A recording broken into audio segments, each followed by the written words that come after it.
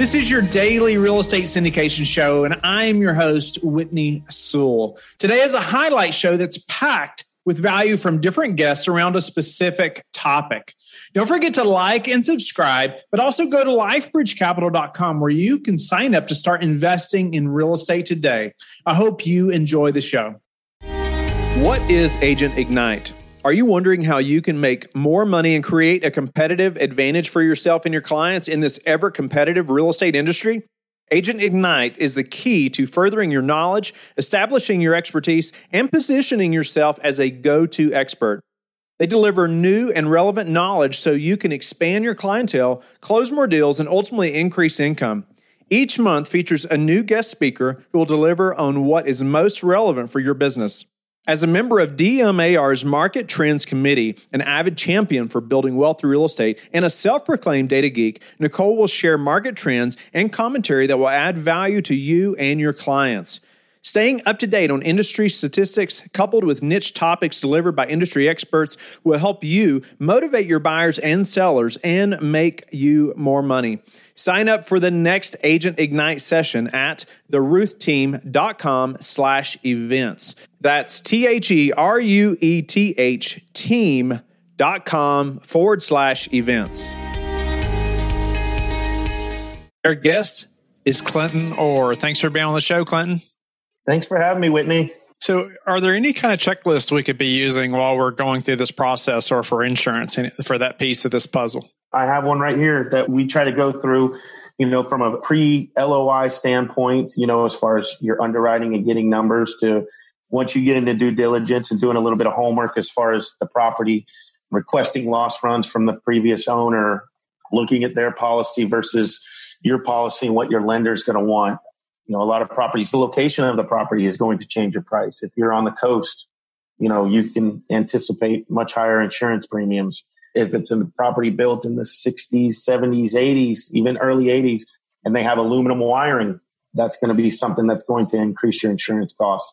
Things like that, looking into those. Is it student housing? Is it vacant? Are you looking at this property and saying, okay, this is a huge value add play. We're 30% occupied. So there's 8 buildings that are empty. Well, your insurance professional should know that because that's going to be a completely different type of policy that they're going to have to write for you to protect you properly. So, once the property has been purchased, there's, this is what we do with all of our owners. We sit down and say, okay, this is your property now. This is what we found through our risk assessment situation.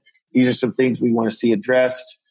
We'll circle this wagon in 90 days. And the objective is to make sure that no one wants losses, not you as the owner, not the insurance company, not me. It affects all of us. I know that as from an insurance standpoint, there's a negative connotation, but it does. It affects everybody when there's losses paid. So I think we're all on the same page as the objective is to make sure that this property is safe and profitable. No doubt about it. And I appreciate you going through some of those items, but I wanted to ask you, how often and how much is the difference from, say, the seller's insurance policy to what you're quoting, the new buyer? What's the normal, the difference there, say, even in the types of insurance or coverages that they have to even the cost?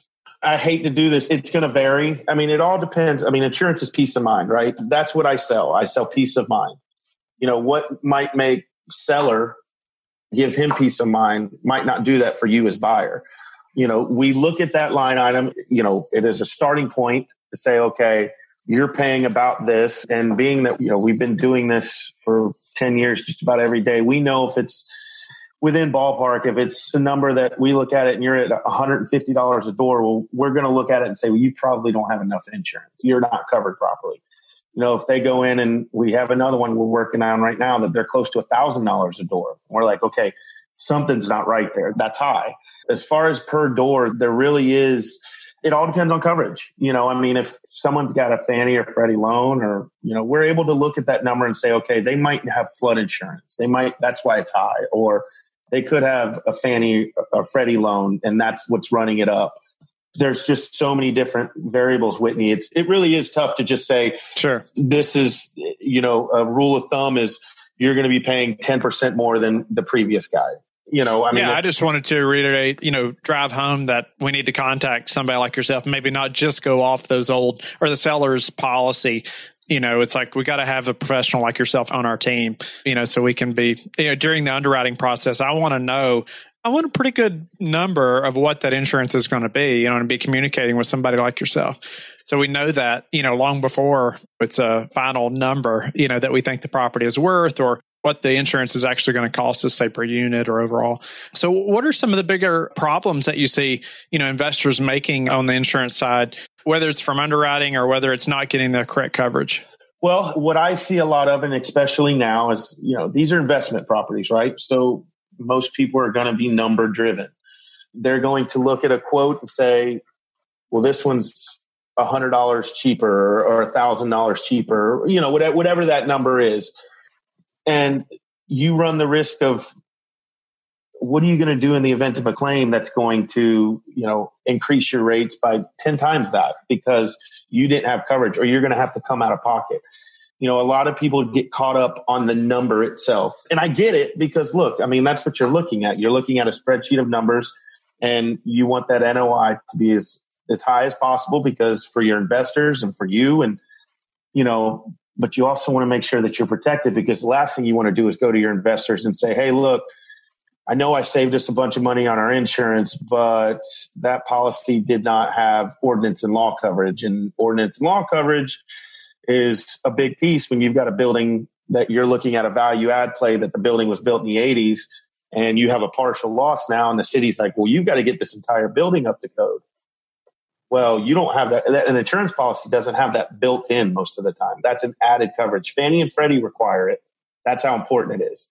And if that's not in your policy, you're going to be on the hook, and you're going to have to go to your investors and say, hey, I know I saved $1,000 on our insurance, but I need $20,000 to fix this claim. That's a tough conversation to have with somebody. So, I think that some of the other things I see as far as underwriting is some of the schools of thought are use X for door. And we're just not in that market anymore. Every market's different. Every, construction type, close proximity to coast. Is it vacant? Is it student housing? What type of roof? What type of wiring? There's so many different pieces and nuances that go to that. It makes it tough to say it's $250 a door. And that's what people are so used to doing because they want to, blow in and go. And on these underwritings, they're taught to underwrite 100 deals a week or 20 deals a week. And, so plugging that number in is the fast way to do that. And I get that and I understand that. I do. But if you go into a deal and you sign an LOI doing in that, you're going to be disappointed. We've seen a lot of situations where lenders are cutting loan proceeds because of that. Because, even lenders are doing it. We had a lender do it with a coastal property once. They used inland, offshore rates for a coastal property, and the insurance was about 30 or 40% higher, and they wanted to cut loan proceeds a week before closing up to $200,000. We had to get creative with deductible structure and things of that nature to kind of help offset that, and we got lucky doing that. But we see that very, very often where it's like you said, just no one knows what's going on in this insurance world. And that's what we try to do. Sure. We just try to, hey, look, this is what we're here for. This is, just like every team should have an attorney and a property man, and all of those things. We want to be the insurance guy for your team. Are you about to start a podcast or producing a podcast and tired of doing the editing yourself? We have produced over 1,000 daily shows, and the production team that I've created, they're now available to produce shows for you as well. We can do as little or as much as you need, from finding and communicating with guests, preparing introductions, to editing the audio and video. You will sound better, have a more professional presence, and be able to spend your time doing other valuable tasks on your business. Let me know you're interested by emailing me directly at whitney@lifebridgecapital.com. Our guest is Matt Sutika. Thanks for being on the show, Matt. Hey, thank you very much for having me. So speaking to the new syndicator, new operator, somebody that's just coming into this business, maybe they've had a few rentals in the past for single family homes, same things like that, but now they are putting in LOIs or potential LOIs on larger properties now. They're growing their syndication business. What are just some tips on the insurance standpoint that you see when you're speaking to new operators, things that they missed or things that they just don't know yet? Yeah, I think that the two biggest things is get with me yesterday. The faster I can get the deal and work on it, the more I can be aggressive on it. So I think new syndicators will see that if I get it quicker and we get a rate and then they actually win the deal, then I have 60 days, right, where I can continue to beat up that rate all the way till about 2 weeks before closing until I have to get that final invoice basically in. So I think that's key. And then I think the other biggest thing is for a new syndicator, and really all syndicators to a point, is what the insurance cost on the OM or even the T12. We can use that as an indication, but to expect it always to hit that or to have that knowledge, I think that's probably the number one conversation I have is the OM or the T12 will say 78,000 and I'll come in at 89, right? And the conversation I have on a daily basis is, if you really think it's 74, ask the seller for their policies because we can need to see it.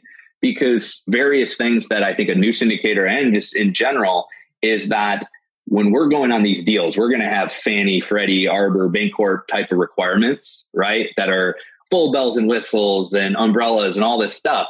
That current owner could be sitting on that property for 10 years. They could have GL only for all I know, right? They might not even have a loan on it. They could have it as part of a large portfolio. So we use that as an indication and we try to get close or beat it. But really understanding that unless we actually see that policy or we can prove that that's actually what they're paying, we use it as an indication and not the end all be all number. And that's what we're trying to prove for these syndicators anyways. Otherwise, you would just use the T12 and move on, right? Right. Yeah. And that's some great advice. Like ask the seller for the insurance policy and all they can do is say no, right? And then you're really going to question, okay, that number, right? Here's the best thing about asking for those insurance policies. At the end of the day, the seller wants to close too, right?